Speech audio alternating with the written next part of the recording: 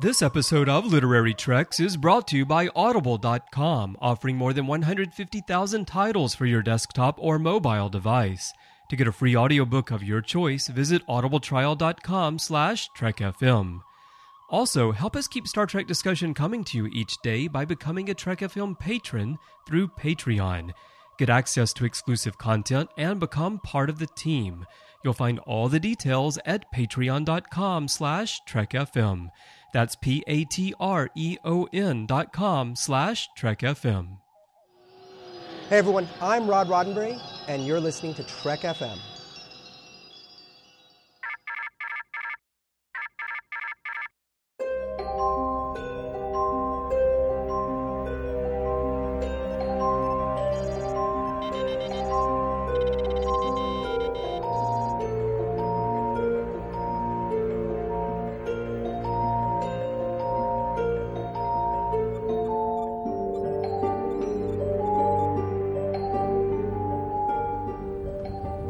Are you taking all these books?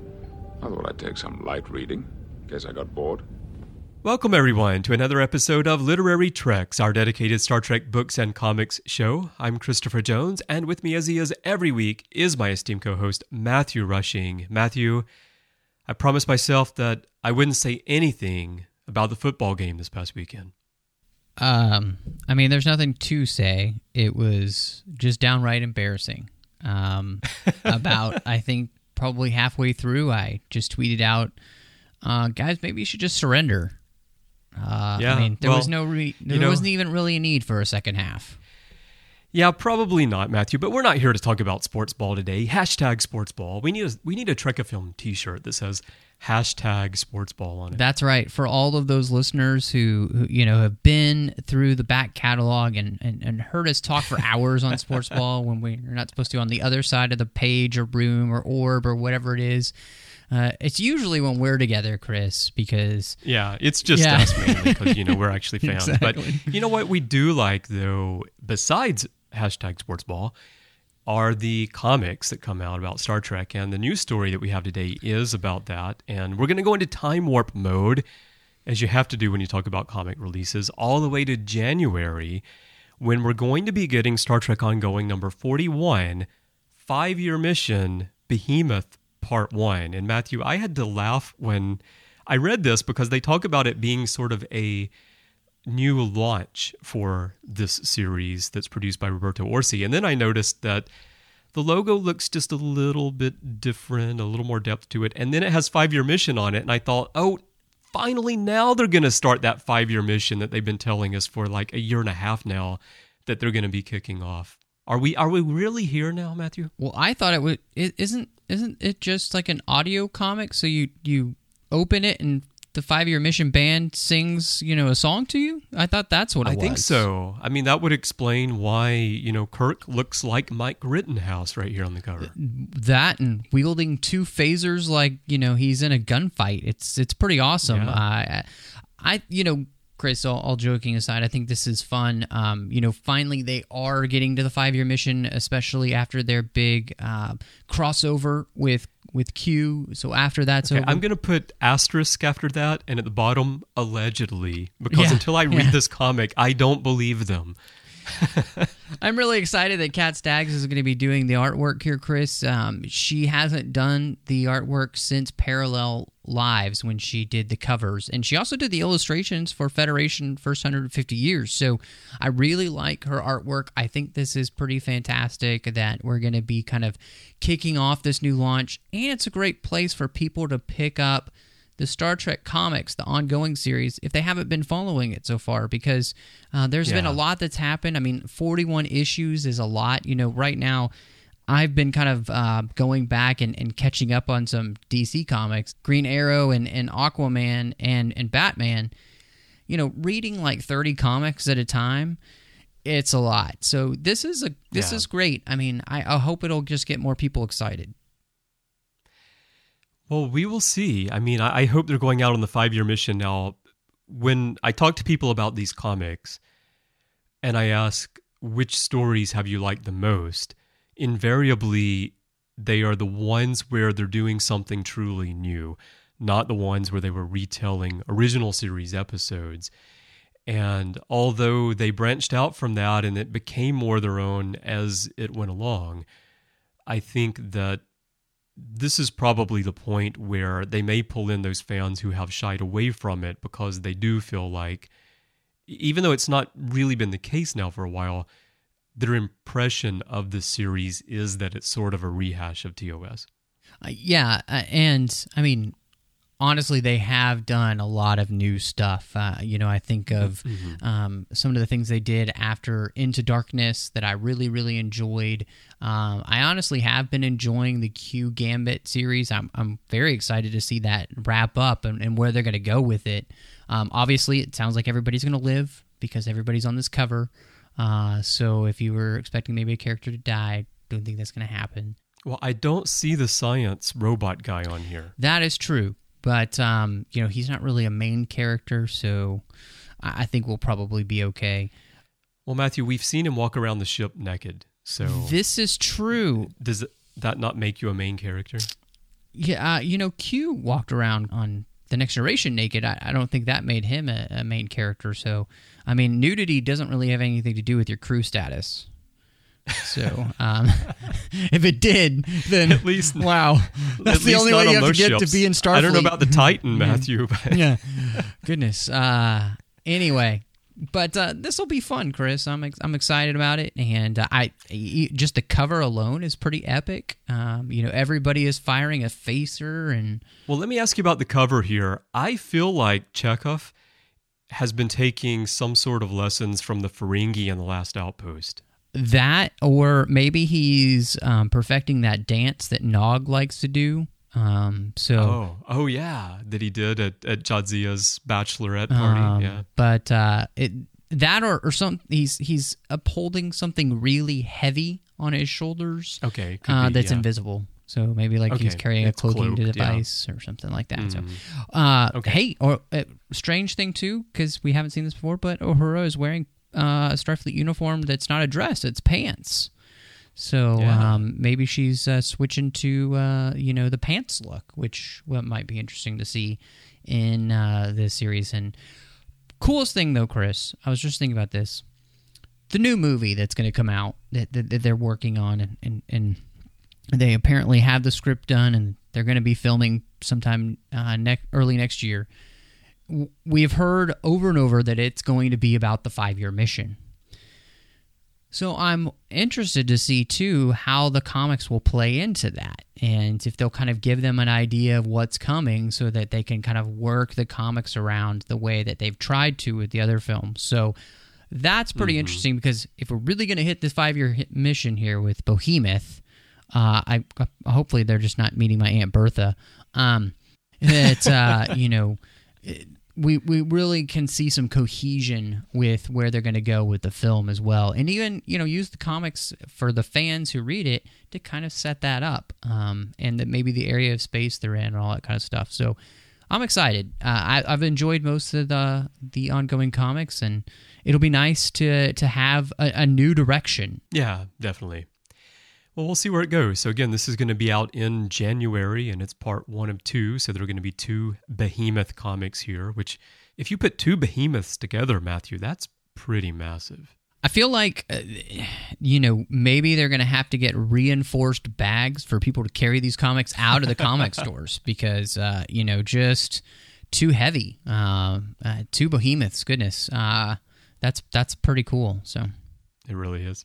So, Matthew, let's go on. That's the only news item that we have today, but we do have some listener feedback. And this is a question that came up from listener Russell Wilson, and he was asking us about the Doctor Who TNG crossover comics that came out it's about 2 years ago now, I think, wasn't it?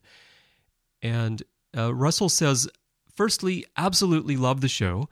Are you at any time in the future going to discuss the Doctor Who TNG crossover? And if you intend in the future to look at the post-Nemesis books, you might include the Enterprise books, The Good That Men Do, Kobayashi Maru, and the Romulan War duology, as they set up some of the storylines for Destiny and the Rise of the Federation novels. Keep up the brilliant work. Yours, Russell R. Wilson. So I think we both replied back to Russell by email on this, Matthew. And from my own position, I don't know enough about Doctor Who to make a worthy contribution to a discussion of the crossovers. So if we do those, Matthew, it might be you and someone else. Yeah, Chris, and then the listeners, I'd love to be able to do those with Chris. I have to get him past the episode Rose sooner rather. Well, I like Rose. It's the next few after that. Yeah. So we just need to get Chris a little more invested in some Doctor Who before we can do that. The comics take place with Matt Smith and it's Doctor and Amy Pond, and Chris is a little bit away from that coming, and so we're gonna have to wait. Now with the Enterprise books, I would love to do those, and maybe after the Deep Space Nine relaunch, we will take a short jaunt to what was happening in the Alpha Quadrant about 150 years before that. So that would be great. Well, more than 150 years, about 200 years. So don't write me any letters. I know my Star Trek timeline. But yeah, they are fantastic books. The Good That Men Do is brilliant. I really enjoyed that. Kobayashi Maru is good. Of course, leads into Destiny. And the Romulan War duology, which should have been a trilogy, I'm still a little upset at Pocket Books for cutting that short. But still good, but just could have been better. So I would love to do those. But thank you so much, Russell, for the ideas, because we need them, because sometimes... we don't think of things, and as well, just appreciate your feedback and the fact that you're listening to the show. Absolutely. So yeah, I'm looking forward to doing the Enterprise books for sure as well. Doctor Who, at some point, Matthew, I'll try once again to progress past that. Have such a limited TV viewing time as it is. Well, Matthew, that is all we have in the news before we go into our feature discussion, where we're going to talk about the new e-novella Q Are Cordially Uninvited. We'd like to tell everyone about our sponsor for today's show, Audible.com. They're the best source of audiobooks that you'll find anywhere. And as a Trek FM listener, you can get a free audiobook of your choice just for trying the service by going to audibletrial.com/TrekFM. And every week, we like to recommend a book, and usually it's a Star Trek book. But Matthew, I understand that you're going to go off the board today. Well, Chris, we do that every once in a while, and I was just thinking about this because I saw the trailer for the movie that's coming out at Christmas, and it's for the book Unbroken that came out a few years ago by Laura Hildebrand, who wrote Seabiscuit as well. And I have to say, one of the best books I've read in the last 10 years. It is just a standout book, an incredible story of survival and humanity, and I think that it is something that anybody would love to read and to listen to, and I can't think of a better place to do that than with Audible. Yeah, it looks like a really interesting book here. I'm not familiar with this story myself, but you told me about it, and I went to Audible and I just typed Unbroken, and it came up as the first result, so it's very easy to find. And I always enjoy when a movie's going to come out, personally, knowing the book before I go into the movie. So if you'd like to do that as well, you can pick up Unbroken absolutely free. Again, the URL is audibletrial.com/TrekFM. Just head over there and sign up. Get that book or any book you want absolutely free. If you decide not to stick with the service, you'll get to keep that book, so there's nothing to lose. But when you try Audible, that really helps us keep the show coming to you every single week. So we really thank Audible for their support of the show and the network, and we thank you for supporting Audible. And one other way you can support us is to become a patron of the network. If you go to patreon.com/TrekFM, that's patreon.com/TrekFM, you can set an amount that you would like to contribute on a month-to-month basis to help us keep literary treks coming to you and the network operating. We have goals and perks set up there for different milestone levels, so go check us out, become a patron, help us keep the show coming to you. We have many people who have already done that, and we really thank everyone for their support there. It really is key for us to be able to bring the show to you every week. So again, check us out there, patreon.com/TrekFM. All right, Matthew, it is time for us to talk about another e-novella. Certainly the name here is great. Q Are Cordially Uninvited. So set this up for us. Well, Chris, this is a Star Trek The Next Generation ebook. It's by Rudy Josephs. The story takes place between the events of Before Dishonor and Greater Than the Sum. So the TNG relaunch books, they're right before Destiny. And for those fans that know, in Before Dishonor, Captain Picard and Beverly Crusher had decided they were going to get married, and then when we see them in Greater Than the Sum, they are married. And this story tells us how that happened and how that came to be. And so it's the wedding of Captain Picard and Dr. Beverly Crusher, the romance that had been just burning for years and years. It's also the book that has just broken my heart because Beverly is officially married to Captain Picard. Even though they were That's married. what I was thinking. But it's actually happened now, so... I wasn't sure how you felt about this. It's tough, Chris. It's tough. This novella, we've been reading a number of these, and we've been enjoying them for the most part. This one, it was a little bit slow for me in the beginning. And I remember us talking about the Star Trek Planet of the Apes comics crossover that's going to be coming up. And the fact that I felt like that it may have started with someone saying, the primate directive, now that's really catchy. Let's build a story around it. And I thought that might slightly be the case here with QR, cordially uninvited. What do you think? Well, I think that you're right, and I want to say that the setup and the idea for this is really fun, and I think that the idea of creating the backstory for Crusher and Picard's wedding is great, and the fact that it is interrupted by Q, because it does really sound like something that Q would do. It does, yeah. So that whole setup is fantastic, and to me as well, I was a little disappointed that we didn't get to see them get married at all. Now, Before Dishonor, that's the book where the Borg have their big huge sphere has come. It's invaded the Alpha Quadrant there, and Captain Janeway is lost. And then in Greater Than the Sum, they're back on another mission involving the Borg as well. So there's a lot going on. And so there wasn't a lot of time anyway to really have a scene like that. And it wasn't necessarily, I don't think that was something that was over important to the writers at that point. Even though I think it's a huge momentous event. I mean, we did have the whole book, Death in Winter, which tells us the whole story about why they decide to start, actually getting together, be a couple, and move towards this idea of marriage. Which, I mean, gosh, we've all been, I think, waiting for that to happen since season 1, where it was so blatantly obvious that there's some serious chemistry between these characters. And so, well, Matthew, there are a lot of fans who still think that Picard's actually Wesley's dad. Goodness, that would have been a very interesting story if that had been the case. So, Yeah. But the setup here, I just want to say, is fantastic, and there are a couple of great scenes in the book. But just kind of overall, Chris, like as we always do, what did you end up thinking of the storyline? Well, I think the storyline is interesting overall, and I could certainly see it being an episode of The Next Generation. It's very much something that Q would do, and it gives us the more playful Q that many fans really enjoy, more so than what they started doing with Q on Voyager.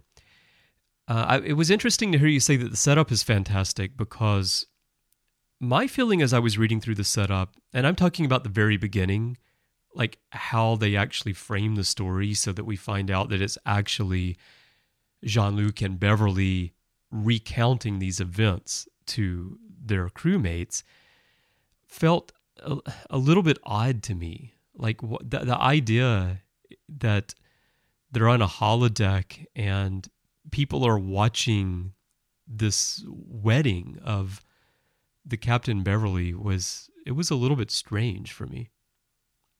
Yeah, I guess what I meant when I said setup is that I like the setup of the story in the sense of I like the idea that Q is going to interrupt the wedding of that setup. Now, the actual framework of the story inside the book itself, when we kind of dive in, I'm with you. I was like, So they're Geordi and Worf are watching this ceremony. We see the ceremony happen, but then we realize we're in the holodeck with them. Yeah. And that's when it just started to kind of pull me out of the story. I was like, what? Why? I don't understand. And because before we actually jump into the real story, we find out that Picard and Beverly are there, and then they say, well, this isn't exactly what really happened. But before you get to that, you get the impression that like Geordi and Worf are on the holodeck, like peeping at the wedding of Picard and Beverly. It was almost creepy. It was a weird... my feeling, and I might feel differently if I reread this again, but just jumping right into it for the first time, it almost felt like Rudy Josephs didn't quite know how to actually get us into the story, and this was what they came up with. And it feels like a setup to push you into the rest of the story that maybe isn't really thought through very well. Maybe that's just how I feel about it. Maybe TNG fans will think that it's very normal that this would be going on. And the funny thing is I don't think it needs that at all. I think you could tell this story without the the setup of the holodeck by just having Beverly and Jean-Luc go on this adventure, and then have the wedding, which they're showing holographic pictures to in the holodeck at the very end of the book, and saying that's what happens.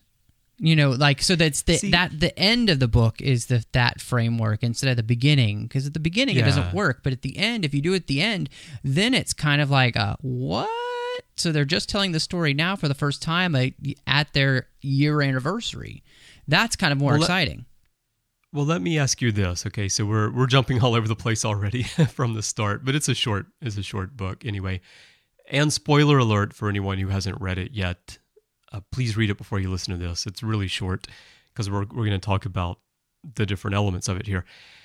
But do you think it even needs this holographic thing at all, Matthew? Because at the end, Q tells them that it's going to be possible for them to pull this up. They'll be able to watch it as a holographic thing in the future, but they'll only be able to remember that this happened on their anniversary. So he somehow makes it that the rest of the year they can't even remember themselves that this happened to them, but on their anniversary then they remember. I can picture it just being Jean-Luc and Beverly having an intimate dinner together on their anniversary, and then remembering that this happened, and then go into the story and tell it to us as the reader. And then at the end, you just close with them having dinner again. Like, you don't even need this holographic technobabble wrapping to it at all. Right. Or even, and if you want to include Geordi and Worf, just have them having dinner with the captain and his wife. Awkward. Got to a really nice French restaurant for a nice anniversary dinner. Well, here's Worf and Geordi. My thought was, that they're obviously on the Enterprise and it's their anniversary, and they ask Worf and Geordi too, because they want to tell them this story. No, here, Matthew. Here it is. So this is post Nemesis and everything, right? They ask Geordi to come along. They get to the restaurant, and Worf's there. And Picard's like, "What the hell Mr. are you Worf, doing here? Why the hell are you here? Why don't you pull up a chair?" See, there you go. We've just made this story 10 times better. Right. So what happens if, for those of you that have read the book, we'll try to go a little bit more chronological here. So they start telling them the real story of what happened. They say, look, the wedding happens like you see it here, but that's not all that happened. And they tell them this whole big story about how Q came and interrupted everything. And for me, Chris, I got pulled out of the book from the beginning with not only the holographic shenanigans, but also the moment the characters started to speak, except for Q, nobody has the voice of the characters. Like, I couldn't imagine Jean-Luc saying any of these lines most of the time. I couldn't really imagine Beverly saying most of her lines. Q is pretty spot on, but I in some ways I think Q is easier to write. You just add a lot of arrogance and I think so, and narcissism, and you've got Q. So, and Vosh, I guess, sounds okay, but for me, just throughout the whole thing, the story doesn't really feel like a Star Trek story because none of the characters sound like the characters that I know. Yeah, I'm with you on that. I think that Vosh sounds like herself the majority of the time. Q sounds like Q. I mean, Q is very spot on, especially towards the end, especially if we're going back to the comical Q that we know from, like Picard even mentions here, the whole Sherwood Forest with Cupid, that time period Q. But I'm with you, when I read these Star Trek books, I know the voices of the characters so well that I hear their voices in my head, which I think most Star Trek fans do when they read these books. I hear the voice of Patrick Stewart. I hear the voice of Gates McFadden. And that's what makes these stories work so well for me when they're written well, because I feel like I'm watching an episode. But here, I had the same problem. I'm like, this isn't really Picard. It does not sound like Picard. And Beverly, we don't hear her on screen to the extent that we hear Captain Picard throughout the course of the series. So we know his voice better in our heads, I think, generally. But yeah, the voices here were just not quite there. Well, and the other thing, too, is so they get pulled out of Le Bray, France, where they're going to have their small ceremony with Marie and a few other people that they know. Very, very tiny wedding that they've planned. And Picard gets whisked away to the Delta Quadrant, to this mythical treasure with this lost civilization, and ends up there with Vosh. And Q tells them that if you find the treasure, I'll send you home. So Beverly's not there at the beginning, and she ends up sending a message through some of her friends in Starfleet, just on a broadcast for the other Q. Now, wasn't that weird? Like, first of all, she's never met this other Q, right? They know about the Suzie Plakson Q from Admiral Janeway's logs. And then Beverly decides that she's going to broadcast a message into 3 different areas of space in order to get the attention of Q's ex-wife or wife, whichever she is at this point, but they obviously are not together. I thought it was a little bit odd, but at the same time, if they've read Janeway's logs, they know the animosity that kind of happens between the two Qs and the way that they like to try to one-up each other. So I thought, I was like, well, Beverly's really smart here, going to the other Q, because she knows that she can immediately just say, well, it's going to annoy Q, so you're going to want to do it. Well, let me ask you this, Matthew, okay? Now, you know Beverly very well because you love Beverly. Why would Beverly be taking the time to read Janeway's logs from her time in the Delta Quadrant? I mean, maybe she just enjoys some fascinating reading, likes inconsistent characters, I don't know. It's like Picard knowing this, I can understand, because he's a captain and he's the captain of the flagship, and it would make sense that maybe part of his job and his own feeling about needing to know these things as the captain, he might read them. But Beverly, I don't know. It's kind of hard for me to imagine why she would be going through Janeway's logs. And remember, Janeway has a lot of logs, so that's a lot of reading to find out that she encountered a female Q at some point. Well, my guess is that maybe what happened is that, her and Picard were in bed one night, and he's reading the logs, and he goes, that son of a bitch has a wife? And so Beverly perks up and is like, what? Who are you talking about? Jean-Luc, such language. And so he turns to her and he tells her the story. That's how he knows, is because, not because she's been reading the logs, but because, John Luke had just told her what happened.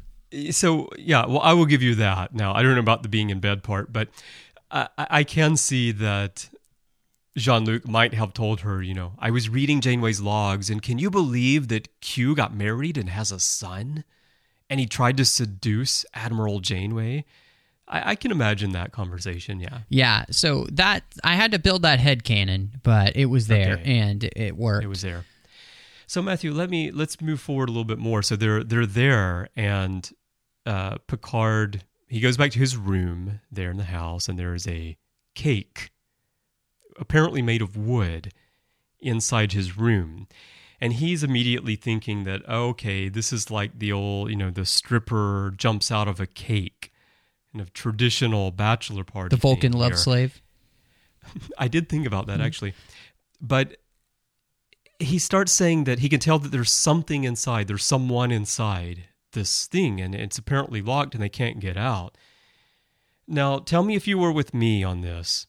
The whole time, I was thinking that probably what was inside that cake was the dog from the cover, the brown dachshund on the cover of this book in iBooks. I was wondering, how does the dog work into this story? I think that's where it is. Yeah, I thought somebody was going to give them a puppy. Right. As the brand new couple, Captain Archer had a beagle as well. So why not give the couple a puppy? I think so. That would make sense. Yeah, that would. So yeah, I love the fact that this has a great dog on the cover. It makes so much sense now. It really captures, I think the spirit of the book, creatures that were chasing them there on the planet through the city were probably dogs like the one we see on the cover. Oh, definitely. There. Yeah. So for those wondering what the hell are Chris and Matthew talking about here, if you got this book through iBooks, and I haven't checked Kindle to know if it's the same way there, if you got the digital version, well, you have to be digital because it's an ebook, through iBooks, you found that the cover is not the beautiful purple and blue Q are cordially uninvited cover. It is instead A Last Goodbye by J.A. Jantz, which is a black cover with a picture of a dachshund staring at you. Chris, I just wanted to mention that I just Googled that for us. So, Right. But on Kindle, yes, it actually is the same cover. The Last Goodbye with the dog. Is it really? It is actually the same. So it is not a problem with iBooks. I think it is a problem with Pocket. And they the embedded publisher. the wrong cover art in some spot, because once you open the book, it's the correct cover on the inside, but wherever you embed the artwork that's going to be the thumbnail, apparently someone at Pocket embedded the wrong cover, which is really funny. So it wasn't a dog in the cake. It was just not happened a to be dog. Vosh, and they get whisked away to the Delta Quadrant.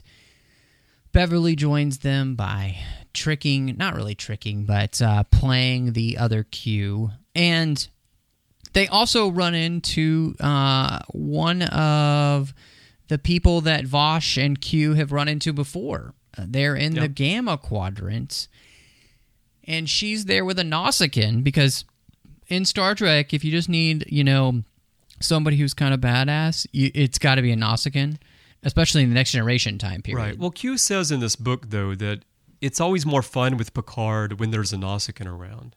Exactly. And they split up into teams, and whoever finds the treasure first, Q will send home. Yeah. And at this point, let's remember, it's Picard and Vash, and Beverly is still in France trying to figure out how to get in touch with Picard, which is why she calls on the other Q. Right. So honestly, shenanigans ensue. They find the treasure, and Q sends Vosh away. He sends the Nausicaan away. He sends the other woman away. And then... So you're just jumping right to the end of the story now, aren't you? Just jumping right to the end of the story, because there's not really anything to talk about. The most interesting part, I think, and it was sad, is that there's this race that we've never really heard of before. In fact, we've never heard of before.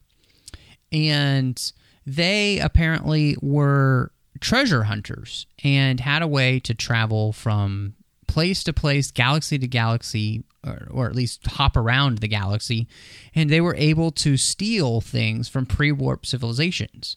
So they end up having things from all over the galaxy, the Gamma Quadrant, the Beta Quadrant, Alpha Quadrant, everywhere. And to me, this was a really interesting thing in the book. It's probably the most interesting in the book, and yet it's just kind of glossed over for the most part, and it's just kind of a background. And I was it's a background, and I was disappointed. It's kind of hard to say that it was glossed over because they talk about it extensively, but they don't really shed any light at all on who these people were or why they were doing this. It's set up just because you have Vash, and it's some great archaeological treasure. And of course, there's Picard with his archaeological background as well. And then this person that they had met in the Gamma Quadrant before, and that Vash and Q had screwed over, is also an archaeologist. And so she's after this as well. When they start walking around, after they're in the museum, and they come out of there and they start walking through these areas, and they go through areas that feel like the architecture is distinctly based on another culture. Like there's a section that's like they're on Kronos. There's a section that feels like it's from Beta Z, I believe they say. I felt like at that point, Matthew, that we were in some sort of space Epcot Center. That's exactly what it felt like. In fact, they even make the reference that this feels like an amusement park from Earth's history. And I was like, that's because that's exactly what it is.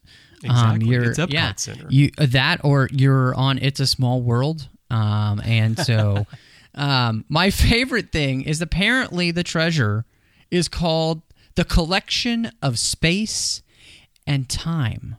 So apparently they're on the Time Lord planet from Doctor Who, and this is the Doctor Who collection of artifacts from space and time. Well, that's what it's known as in the Gamma Quadrant, and in the Alpha Quadrant, it's called the Treasure of the Ancients. Ah, okay, gotcha. Yeah. Which would make sense because Time Lords are relatively immortal, so they can live for quite a long time. So, But these people, these Mindrans, I mean, they reminded me like the Iconians. Someone, who can travel. Right. We know from the Gateway books that those are the demons of air and darkness, how the Iconians would just appear.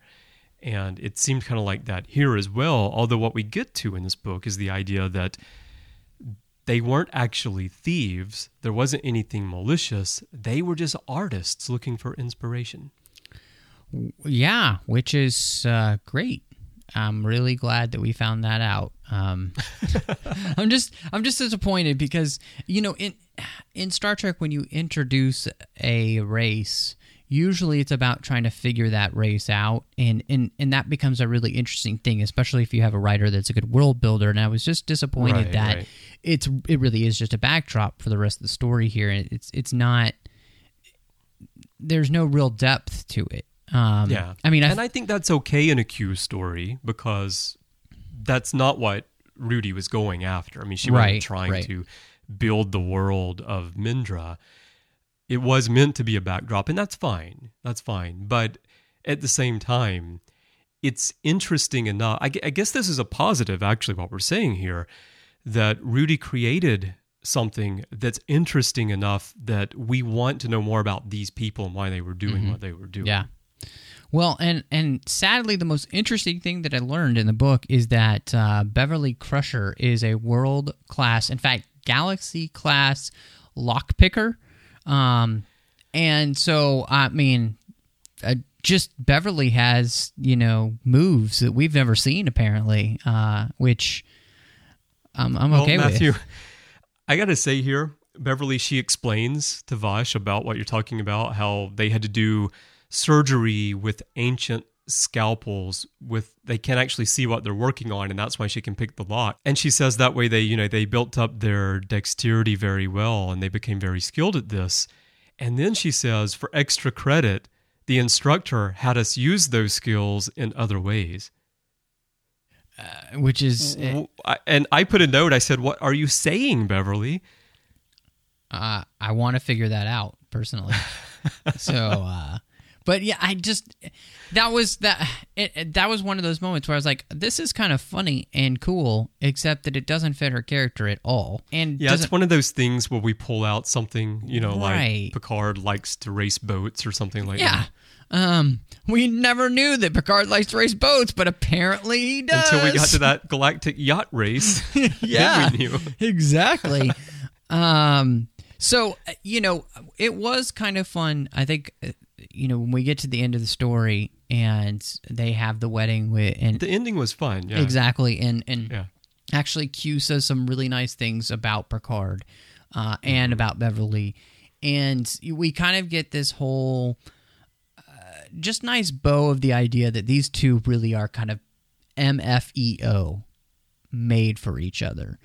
And I thought that was probably the nicest thing to see in the book, is just a kind of a celebration of finally that Picard and Beverly are getting married. And but on a whole, I feel like the book just really lacks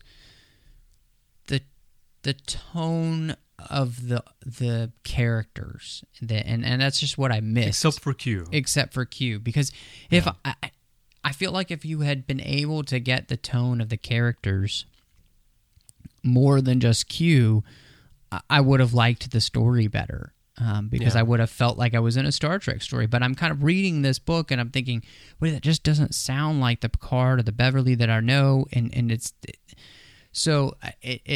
it's not as good as it could have been, and I was really disappointed because I was looking forward to this story. Yeah. Because I was always somebody who, I'm a shipper. I like to ship things, relationships with characters, and I was always a Picard, Crusher shipper, and I wanted them to end up together, and so to get to this storyline and just not have it be what I was hoping it would be, I was just disappointed. Yeah, I was kind of, like you said on the other side of the page, meh about this book. It's fun. I really like the ending. I like the whole wedding ceremony in the Library of Alexandria. And the way that Q talks there, I mean, he's got great Q lines, he actually has, and this is what's kind of funny, and I guess is a reason why you need the front part that we're not crazy about, where we find out that Riker and Troy and everyone, they're actually there at the wedding. They just won't remember it. And Q says, "Dearly beloved, you have been abducted here today to witness the marriage of Jean-Luc Picard and Beverly Crusher." And, it's a very Q thing, and there are a lot of very Q things here at the end. And I like that when Picard is leaning in to kiss Beverly, and the prose says, "As he gently leaned forward, his lips met hers, and they sealed their odd, impromptu, completely unofficial, and likely not legal wedding with a kiss." Which was nice. But the overall story, what Q is doing to try to get Vash back, it reminds me of Q-less from Deep Space Nine, which is a story that I know you and I feel like didn't work very well. And then they pull in the things from Voyager, Janeway's logs, the female Q. They even reference so this planet is in the Delta Quadrant, Mindra, and they reference that, rumor has it, or legend has it anyway, that the world was assimilated by the Borg, so Delta Quadrant, well, Borg, you got to have that. It draws on a lot of different things like that I think aren't really necessary, and I feel for me, like you said, if the voices of Picard and Beverly had been closer to the actual characters, and we got rid of the techno-babble holodeck tech explanation, and we just had them having an anniversary dinner, even if Worf happened to be there in the restaurant for some inexplicable reason, that probably would have worked pretty well for me. So it's a fun story, but it could have been better, I think. The nice thing about it is, Chris, is that Picard and Worf actually talk about Worf's wedding. Right. which I thought was nice. They actually talk about how, their wedding was very low key and everything, and how it could never compare to the big hullabaloo that they had, that Worf and Jadzia had. I have to ask you this in case I missed it, because I know that the Earl Grey guys are going to want to know.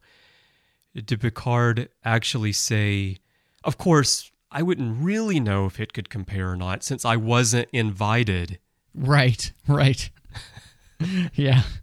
It would have been interesting for them to have the conversation. Oh, I'm so sorry we couldn't make it to your wedding because we had that mission. You remember that mission? Oh, right. Just Something like that, yeah. Come on. You have the perfect time to just mission. retcon the fact they couldn't be at the wedding. Exactly. All right. So are we rating this book? What would you give it? Chris, I would have to say, if I was rating this book, it would be 2 Dr. Crusher night dresses out of 10. Oh, 2 out of 10. Yeah. Wow. Okay. Okay. Well, if we're going to go on a scale of 10 here, I'm just going to give this a rating right in the middle. I'm going to give it 5 mysterious dachshunds. And I'm really disappointed. I thought that after Beverly picked the lock and those final doors finally opened, I thought that the treasure of the ancients was going to be the dog from the cover just in the middle of a big chamber, and it wasn't. So I was disappointed there too. Yeah, there's just disappointment all around with this book, unfortunately. All right. But if you like Q and you like TNG, I do recommend that you pick this up and read it. It's a short book. It's inexpensive, and Q's voice is spot on, so it's fine. But this isn't the only thing that we've been talking about here on Trek FM this past week, Matthew. So here's a quick look at some other things you may have missed elsewhere on the network. Previously on Trek.fm, Standard Orbit. Because we're basically pitching a story arc. Right. Like we're Babylon 5, and we've got this 5-year arc. Yeah. But we're going to have a 3-year plus maybe the cartoons plus the movies arc. Earl Grey. Billy has 25 self-stealing emeralds, and he needs to trade with a non-Federation species using a different currency. What does Billy do? The Orb. They've already been kind of to that next step. I mean, he massages her all the time and he knows helps her out of the tub. He knows that she has rashes on her thighs. Yeah, exactly. I mean, so... To the journey! Talk about a heavy-handed message. Like literally on your back. Like literally on your back. Like I want you to feel the weight. This is the kind of non-subtlety that makes it fun. Warp 5. The fact of the matter is, Bakula is playing this character just as he should. It's true that Archer seems a bit uneasy, lacking in confidence. But he's the first human captain to see these strange new worlds. The Ready Room. I haven't gotten to the point in my research where I'm that caught up. I mean, I'm very much stuck right in season 1 of Next Gen and kind of have blinders on everything else right now. Yeah, boy, tell me about it. Mission Log, a Roddenberry Star Trek podcast. And we have kind of reached a milestone here, a little earlier than you might think we would have reached that milestone. This is the final episode of Star Trek for which we have a writing credit given to Gene Roddenberry. Commentary, Trek Stars. And he wanted the first part to be called Becoming Houdini and the second part to be called Being Houdini. Should have been called Houdini Begins. Yes. Not Houdini Rises. Yes. Melodic Treks. At only 22 years of age, he conducted the Munich Symphony Orchestra using 110 pieces, a 60-piece choir and a 30-piece children's choir. Sometimes you need the children to get them high notes. And that's what else is happening on Trek.fm. So check out all of these shows and find out what we're talking about in your favorite corner of the Star Trek universe. You can find us everywhere that you get your podcasts. We're all over the place. If you're an Apple user, you can help us out by clicking subscribe in the iTunes application or in the podcasts application. That helps us rise up in the search results, and it helps other Star Trek books and comics fans find the show. And while you're there, please leave us a star rating and a written review. That also helps us rise up, but we also love to hear what you think about the show. If you're not an Apple user, we've got you covered everywhere else as well. You'll find us all over the place in Stitcher, TuneIn, Windows Phone, BlackBerry. We're also on SoundCloud. We're on Spreaker. You can go to the website and you can stream from the webpage there. You can download the MP3 file on the website through the SoundCloud player. Just look in the upper right-hand corner of the player and you'll see the button for that. And you can also, of course, get the RSS link and pop that into any application that you like. Now, if you'd like to share your thoughts on Q are cordially uninvited or anything else that we talked about, there are many ways that you can do that. Just go to our website, trek.fm/contact, use the form there, choose to send to a show and choose Literary Treks, and that'll come to both Matthew and me by email. You can also find us in social media on Twitter. Our username is TrekFM. Our main page on Facebook is facebook.com/TrekFM. And also, we have our listeners' discussion group on Facebook, the Babel Conference. That's a closed group. You just need to go there and click join, and then I'll let you in. It's a replacement for the forums that we used to have on our website, and we're having great discussions over there, including many discussions about books. And the way that you get there is to type the Babel Conference, B-A-B-E-L, into the search field on Facebook, or go to our website and click discussion up on the menu bar, and that will take you right over there. Now, Matthew, when you're not trying to learn the many other uses that Beverly has found for those techniques that she learned, that she uses to pick locks, where can people find you? Well, Chris, you can find me at MattRushing02 there on Twitter. You can find me on The Orb, talking with you about Deep Space Nine all the time here on Trek FM. And you can also find me at my own personal blog, 42lifeinbetween.wordpress.com. Now, Chris, when you're not pulling Vosh out of cakes all over the place, where can we find you? Well, you can find me on Twitter as well. My username is CBrianJones, letter C and Brian with a Y. I'm also on Facebook, facebook.com/CBrianJones, and I'm in the Babel Conference all the time, so I'd be happy to chat with you about Star Trek over there.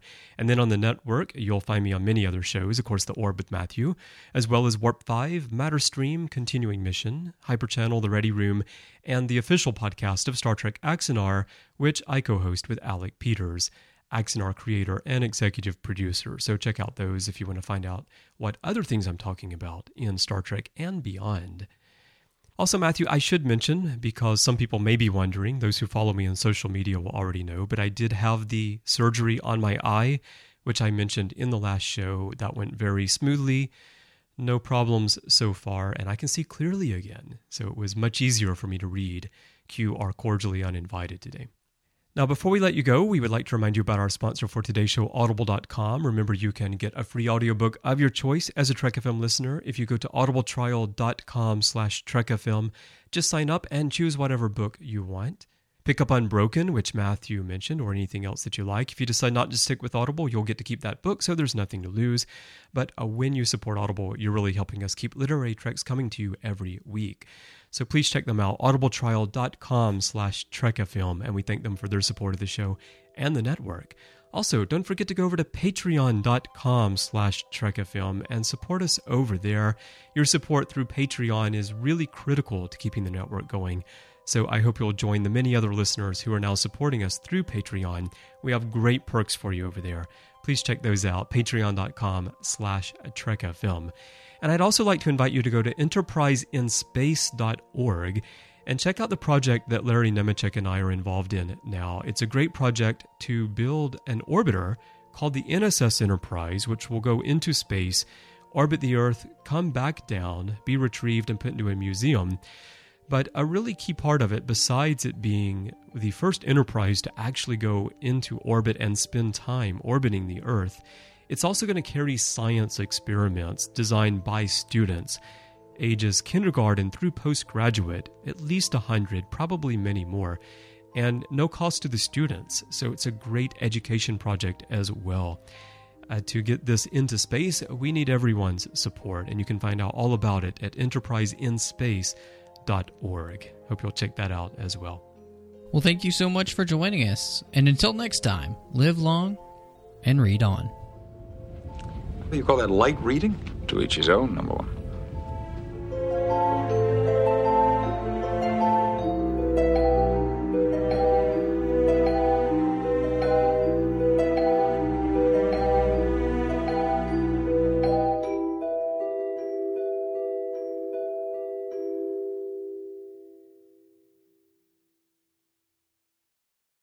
But exciting to see them, hopefully, going to go boldly. I'm excited with that. I love that they've chosen Cat Stevens, who did the interior artwork.